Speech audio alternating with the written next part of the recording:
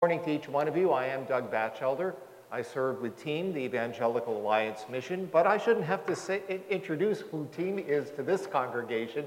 You are just a wonderful team supporting church and have been for many, many years and have had impact around the globe as a consequence of that. Kuranda Mission Hospital is one of the dear places in my heart. I can recall when I was there several years ago, getting up early in the morning with our team board chair at the time, to go and have our own devotions in the chapel at Kuranda. And when we got there, and it was like 5:30 in the morning, the place was already full of people that were singing and worshiping, praising God, sharing scripture, and I got a little bit of taste of heaven there at Kuranda.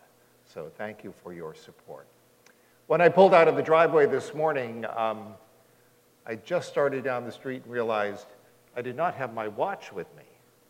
So I went back into the house, and my wife, Jane, who doesn't normally travel with me when I guest preach, not because she doesn't like my preaching, I think, but because she has a very important women's ministry at our church Sunday mornings. She teaches about 50 women in a ladies' Bible study. And so Jane says, "What are you back for so early?" I said, "I forgot my watch." She says, "Oh, you don't want to do that. Have mercy on your congregation." I'm making no promises. Turn, please, in your Bibles to the Gospel of Luke. You say, "Are you going to preach the same sermon that you preached when you were here before?" No, I'm not, but we are going to return to the same text. Luke chapter 11, verse 1.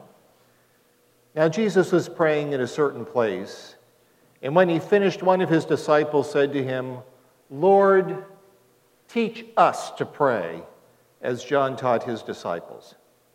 And he said to them, "When you pray, say, 'Father, hallowed be your name. Your kingdom come. Give us each day our daily bread, and forgive us our sins, as we ourselves forgive everyone who is indebted to us. And lead us not into temptation.'" Now, if you recall from last time together, that is the second time in the Gospels that this that we call the Lord's Prayer is recorded for us, though I think it is better named the Disciples' Prayer because it really is the example prayer or model prayer that Jesus gave to his disciples on two occasions. Of course, the other is found for us in Matthew chapter 6, so I invite you to turn there this morning as we are going to be looking at both portions of Scripture and visiting it from the perspective of how this prayer teaches us to set our priorities. Let's begin by saying the Lord's Prayer together, shall we? Our Father, who art in heaven, hallowed be your name. Your kingdom come, thy will be done, on earth as it is in heaven. Give us this day our daily bread, and forgive us our debts as we forgive our debtors. And lead us not into temptation, but deliver us from evil. For thine is the kingdom, the power, and the glory forever. Amen. As I mentioned last time, that benediction at the end really is not unbiblical, though it's not actually found in the text until later years in the Gospels. But it comes out of 1 Chronicles chapter 29, verses 11 through 13. My question this morning is this: what organizes your life? You say, "Well, I'm still working on trying to organize my life." Some of us are list makers, and some of us hate making lists. I always make lists, especially if I'm going to go out and run errands, and then get into the store and realize my list is still on my desk. And so I call Jane, and I say, "Could you take a picture of it and send it to me, text it to me, so I know what I'm supposed to be doing here?" We need to organize our life. Sometimes our life is organized by the responsibilities that we have, our work schedule, our family responsibilities, shopping, caring for children, caring for our parents, doing laundry, paying bills, getting the car serviced. These are the normal things that happen in our lives, and they can consume most of our lives. They are the normal nuts and bolts of living. In fact, Jesus recognized this in Matthew chapter 24, for he says there, beginning in verse 37, "For the coming of the Son of Man will be just like it was in the days of Noah. For as in those days before the flood, they were eating and drinking, marrying, giving in marriage, until the day that Noah entered the ark. You say, well, I don't see a problem there. Let's talk about that. There is nothing wrong with work and eating and drinking and marrying and giving in marriage and family life and paying bills and going to our responsibilities that we have each day, whether as an employee or a volunteer. But notice one thing, that those things that Jesus mentioned there in Matthew chapter 24 all only relate to our temporary life on earth. It reveals an inadequate set of priorities. And that's why we want to return to the disciples' prayer this morning. Because within that prayer, we find a set of priorities that should inform and energize the choices that we make as we live our lives, not as mere earthlings, but as those people who live with an eternal set of priorities. The Lord's Prayer can be evaluated in several different ways. So, normally preachers have, 3 points in a poem? I'm going to do away with the poem so I can have 4 points. So we're going to take a look this morning at the content of the prayer, the context of the prayer, the structure of the prayer, and the priorities of the prayer. Notice in verse 9 of Matthew chapter 6 that Jesus said, "Pray then like this," or in this manner, or in this way. He wants us to notice the manner of the prayer as well as the content of the prayer. Last time we looked primarily at the content of the prayer. We really didn't get any farther than the first 2 words, "Our Father." We thought of all the different ways that God could have taught us to pray and how to address him when we do pray. He chose the term Father as our way of addressing him. Jesus didn't say Jehovah. That was a name for God the Jews never even spoke. And when they wrote it, they left out all the vowels because they considered it just too holy a word to use in our conversation about God.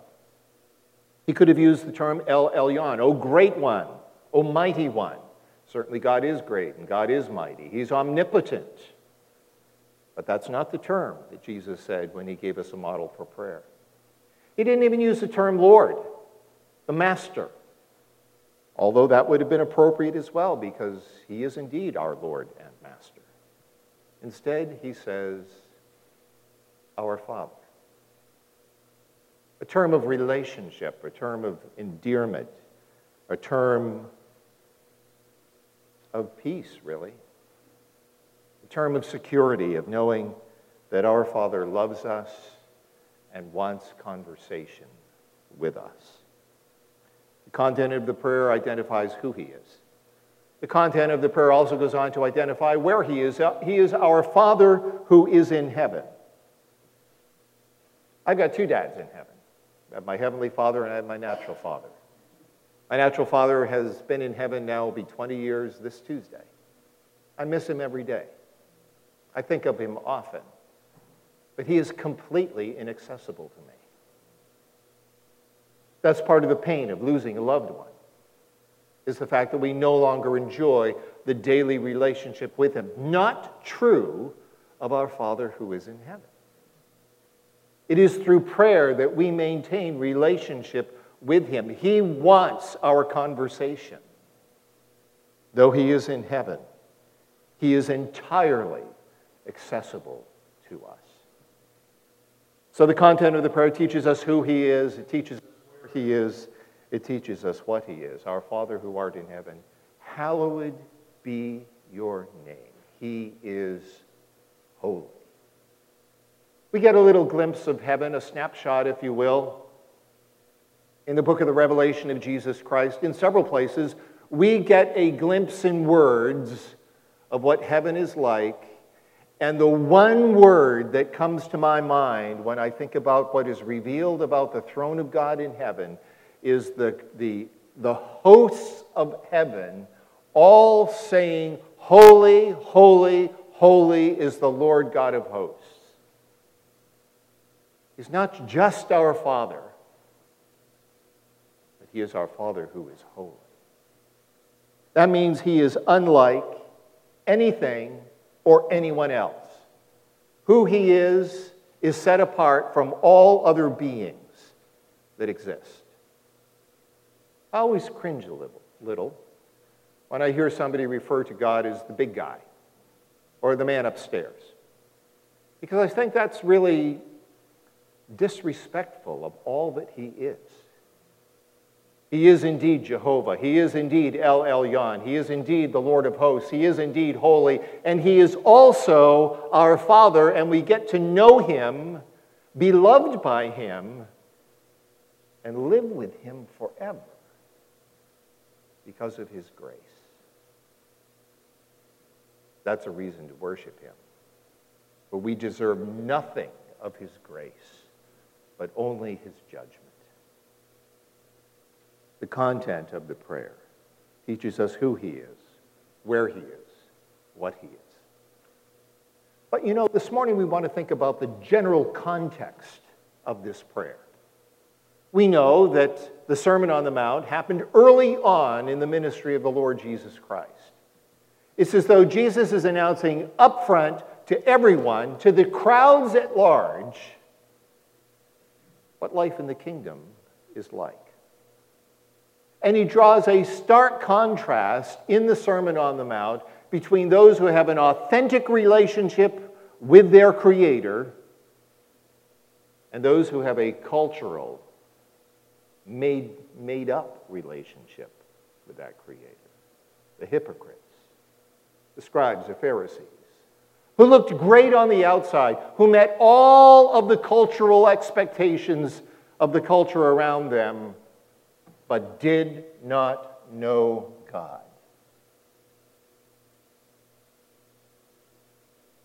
Jesus' words were a thunderclap of truth as he preached that Sermon on the Mount for everyone to hear. So it really has great impact. It really has great importance when we read in verse 7, and when you pray, don't heap up empty phrases like the Gentiles. Or back in verse 5, when you pray, don't be like the hypocrites who love to stand and pray only so that they get noticed by their peers. God ignores them because of their pride. He says, verse 9, pray then in this way. So the context of that first time Jesus taught us how to pray was in a sermon that was preached to the general population of his culture. The second time he teaches us how to pray, it's in response in Luke chapter 11 to that inner circle of men, his disciples, who came to him and said, Lord, teach us to pray. And he basically teaches them exactly the same thing that he taught in Matthew chapter 6.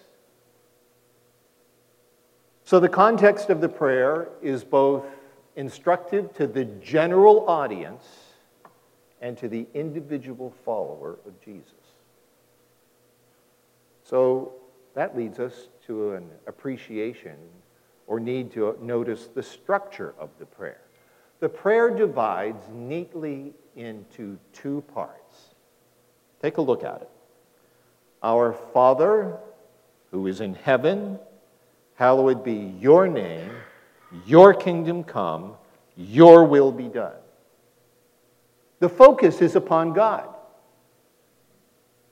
The whole first half of the prayer is devoted to giving our attention to God, who he is, where he is, what he is, and what his purpose and plan is for life on earth.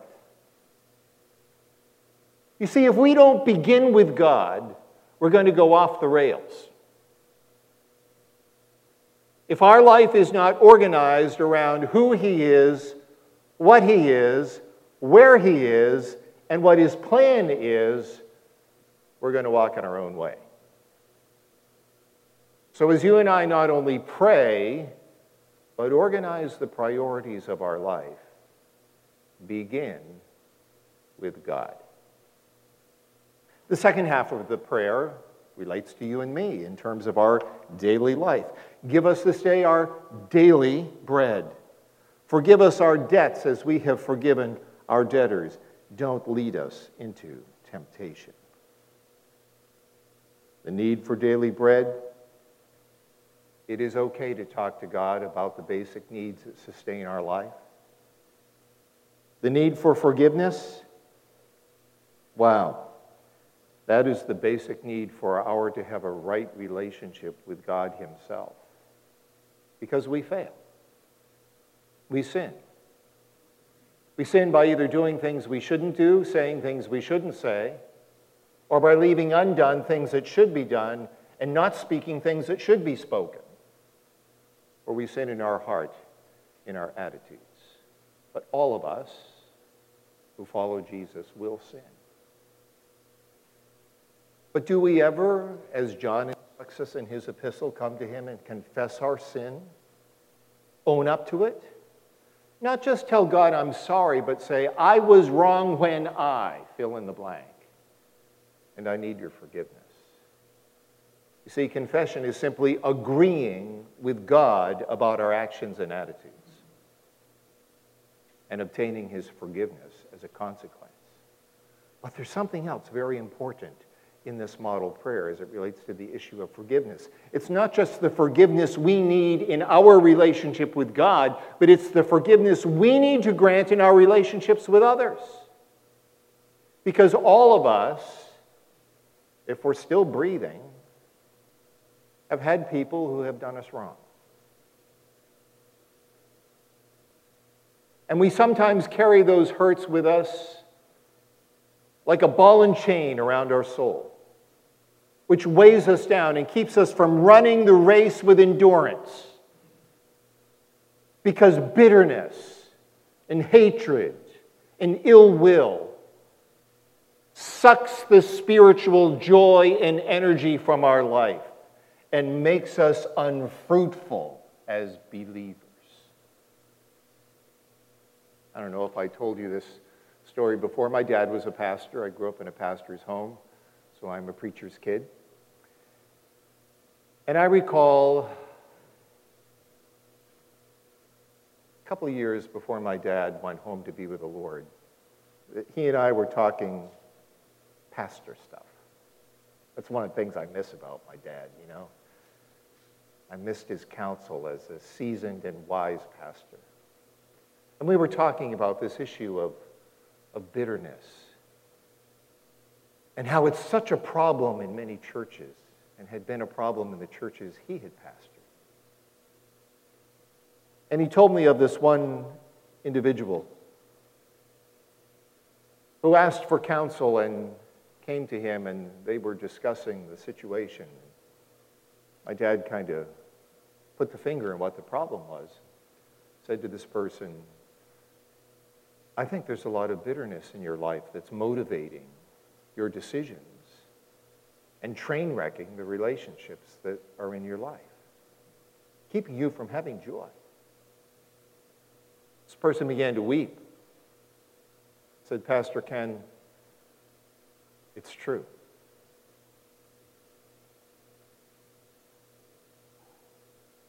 This person went to a drawer in their desk and actually took out a journal where they had kept a written record of the wrongs that had been done to them.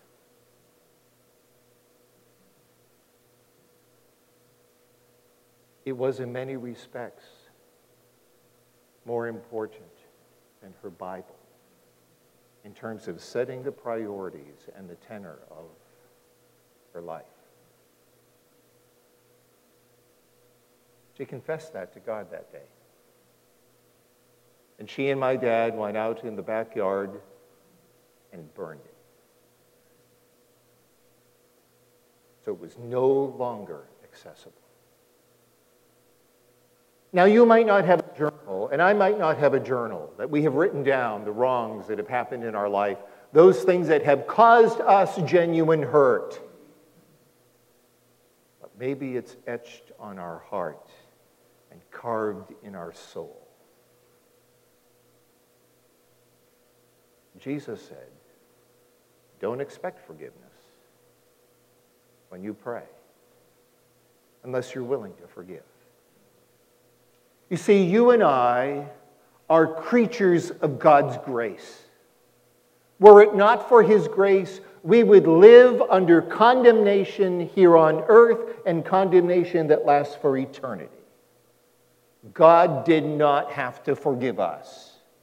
But because God so loved the world that He gave His only one Son, that whosoever believes in Him should not perish, but have everlasting life. And just as the thief on the cross experienced His grace in the last moments of his life, He's been even more gracious to you and me by extending His grace to us long before that last moment comes. What are we doing with that gift of grace?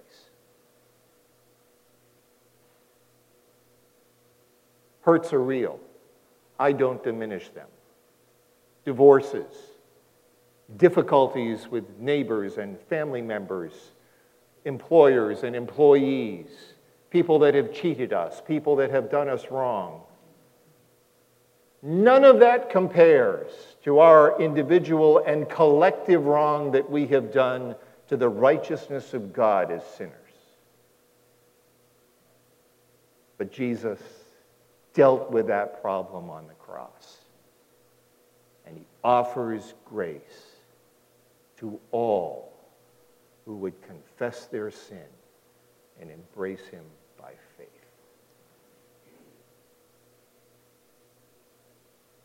It's important for us to note that when Jesus taught us to pray, He included the issue of forgiveness. This structure is no accident. While Luke chapter 11 records the abbreviated version of the disciples' prayer, given well after the Sermon on the Mount's version had been already taught, the fact that the basic structure in Luke chapter 11 is identical to the structure in Matthew chapter 6 teaches us that this is a model that needs to be kept. The importance of our understanding its structure ought to inform the priorities that we make in our prayer life and in our daily life. Notice there in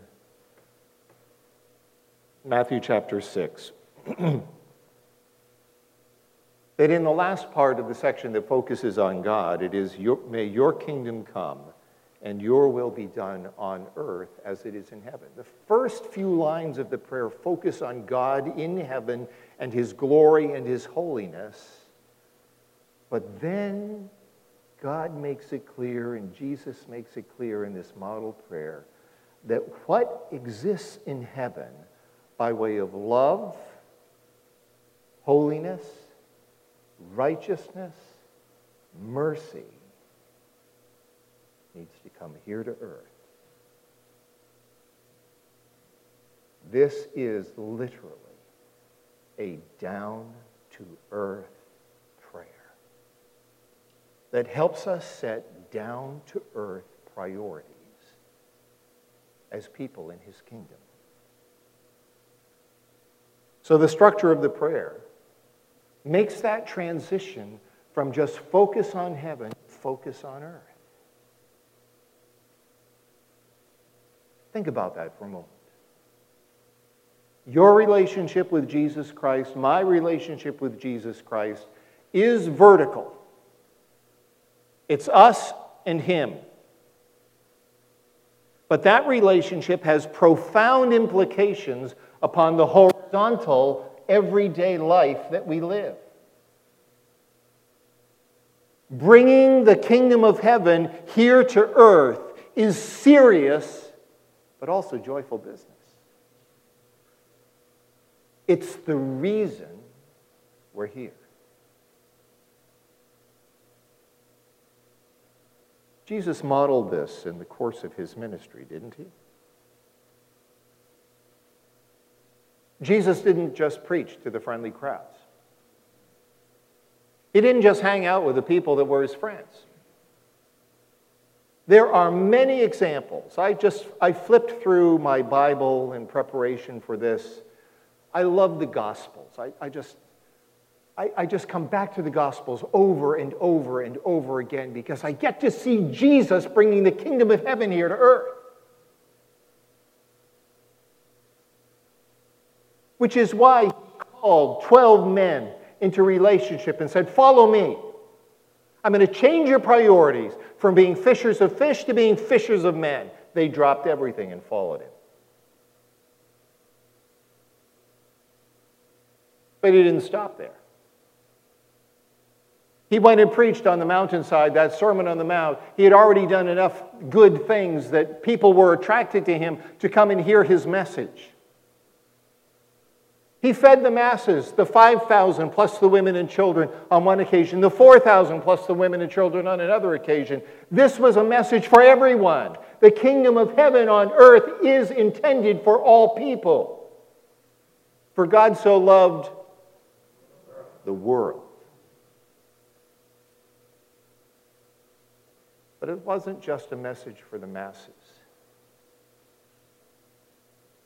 There was Zacchaeus.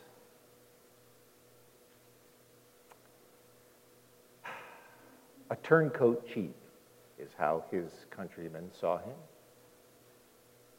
He played for the other team. He was a collaborator with Rome. He collected their taxes, gave Caesar what he expected, and pocketed a lot for himself. Jesus did not wag his finger at him, but said, "Zacchaeus, let's do lunch. We need to talk." Jesus cared for the people nobody else cared about, which is why he healed lepers who were made to live out on the edge of town. They weren't allowed into the rest of society. They were the outcasts of the outcasts. And Jesus healed them, even though on one occasion, only 1 in 10 even bothered to say thank you.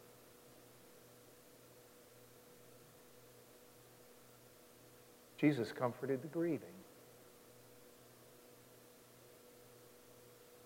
That really impresses me. It's hard to enter into the grief of other people. It's emotionally difficult and exhausting. I say that as a pastor who has come alongside many times loved ones who have lost a father or mother or sibling or spouse or child. Worst of all, a newborn. But bringing the kingdom of heaven on earth means we go to the difficult places, enter into the difficult circumstances, love the unlovable, comfort the grieving, feed the hungry, take care of the unborn.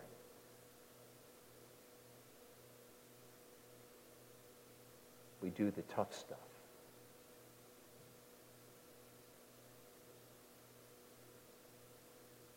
Jesus brought the kingdom of heaven to earth, not just to the Jews.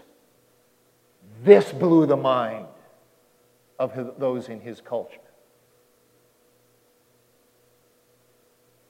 He had a saving conversation with the Syrophoenician woman. She was a Gentile. He was blowing out the cultural norms of the day because a man in those days didn't talk to a woman. She wasn't worth it. Jesus says, "Oh, yes, she is." The Jews called the Gentiles dogs. Jesus said, "I want you in my kingdom." Jesus dealt with the immoral.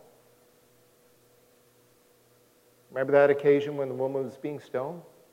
Jesus shows up.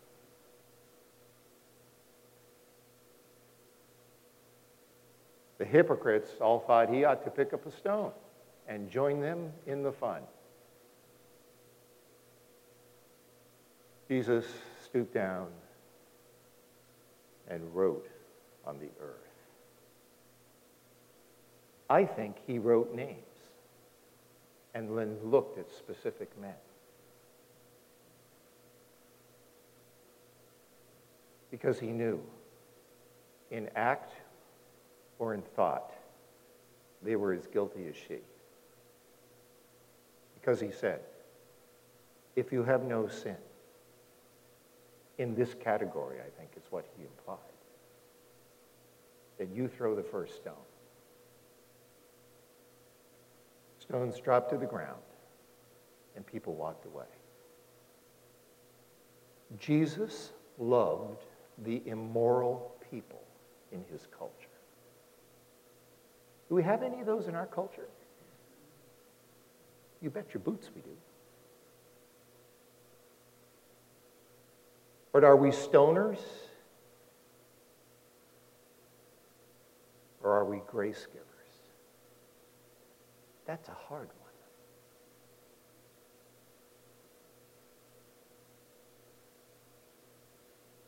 Jesus brought the kingdom of heaven on earth by the way he loved and the way he lived. And it made people uncomfortable. It made the status quo of those who presumed that they were religious and right with God think he's doing it all wrong. No, he was doing exactly what God had planned for him to do. He was so committed to this that he gave his life for that. He spent his life bringing the kingdom of heaven to earth in tangible ways. And he showed his utter commitment of love by going to the cross and taking the punishment for your sin and mine. But he rose again. And he's coming back. And that kingdom will be on earth. But the prayer is for the here and now. It doesn't say, thy kingdom come 1,000 years from now. Thy kingdom come next week when I've already fulfilled all of my plans and priorities that I want to do. Thy kingdom come when I'm finally retired and I feel like I now can, devote myself to kingdom stuff. No. Jesus said, the kingdom is among you. Because the king was present. And so this teaches us some of the priorities of prayer, and we want to mention these and remember these and live these out. And one of the priorities is that God's kingdom is the focus of God's activity on earth and everywhere else. He's the king of it all. He is the Most High God. But that kingdom comes with profound realities.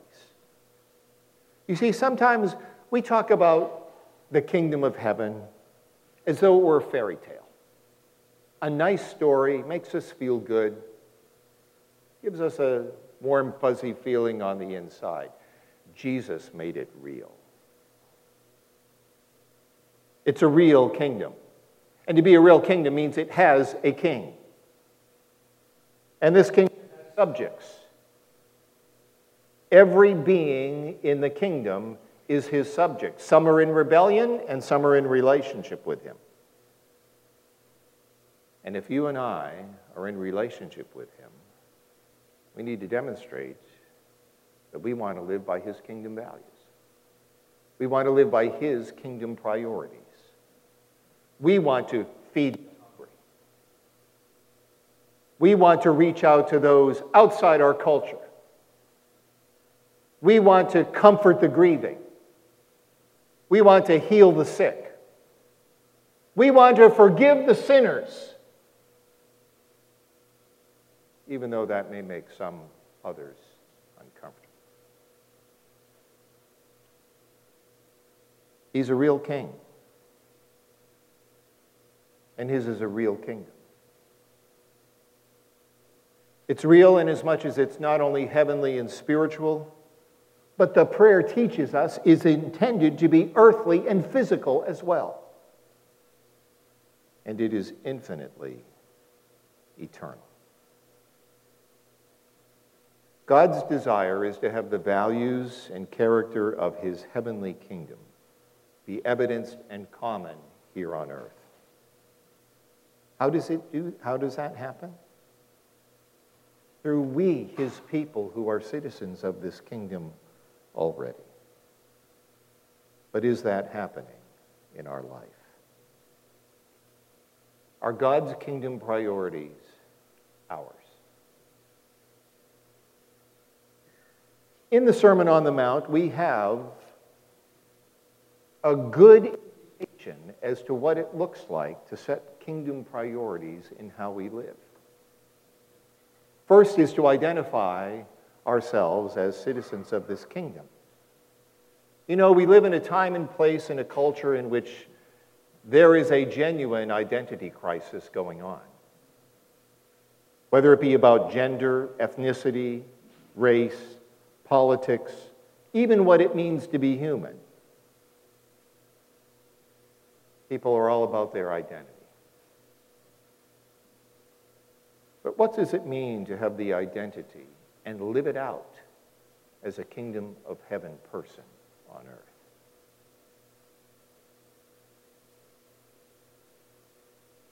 The kingdom of heaven is priority one. And so our first priority in terms of our own identity is not whether we're white or some other race, not whether we have this ethnicity or that ethnicity, whether or not we're male or female, whether or not we're Democrat or Republican or something else.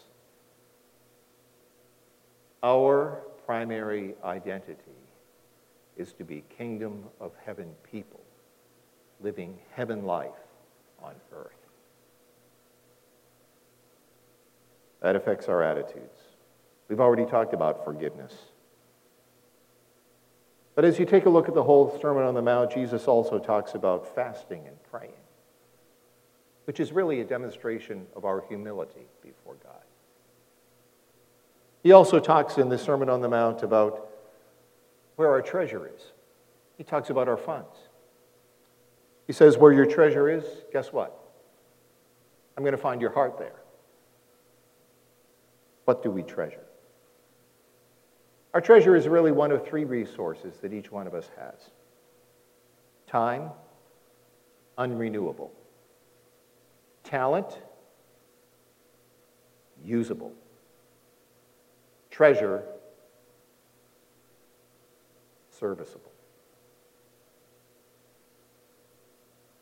But he also talks not only about the need for forgiveness and the need for fasting as it demonstrates kingdom values, but the use of our funds and our walk of faith. For Matthew chapter 6, 25 to 32, he says, don't be anxious about your life as to what you'll eat or what you drink or what you shall wear.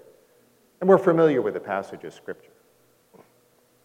You see, we can organize our life, we can set our priorities by faith or by fear. We can walk through life fretting, or we can walk through life trusting God. Kingdom people, trust this perfect King. If we're going to be kingdom people, kingdom of heaven people on earth, we need to be part of the process of seeing this kingdom come on earth by our actions and attitudes individually and collectively. So we need to ask ourselves, when I set my priorities, do they reflect first kingdom values? I began by asking what organizes your life and priorities. It could just be eating, drinking, marrying, and giving in marriage. And there's nothing wrong with that unless it's all you do. Let's pray. Heavenly Father, thank you that you taught us not only how to pray, but you taught us and showed us how to be kingdom of heaven people here on earth. It's in Jesus' name we pray. Amen.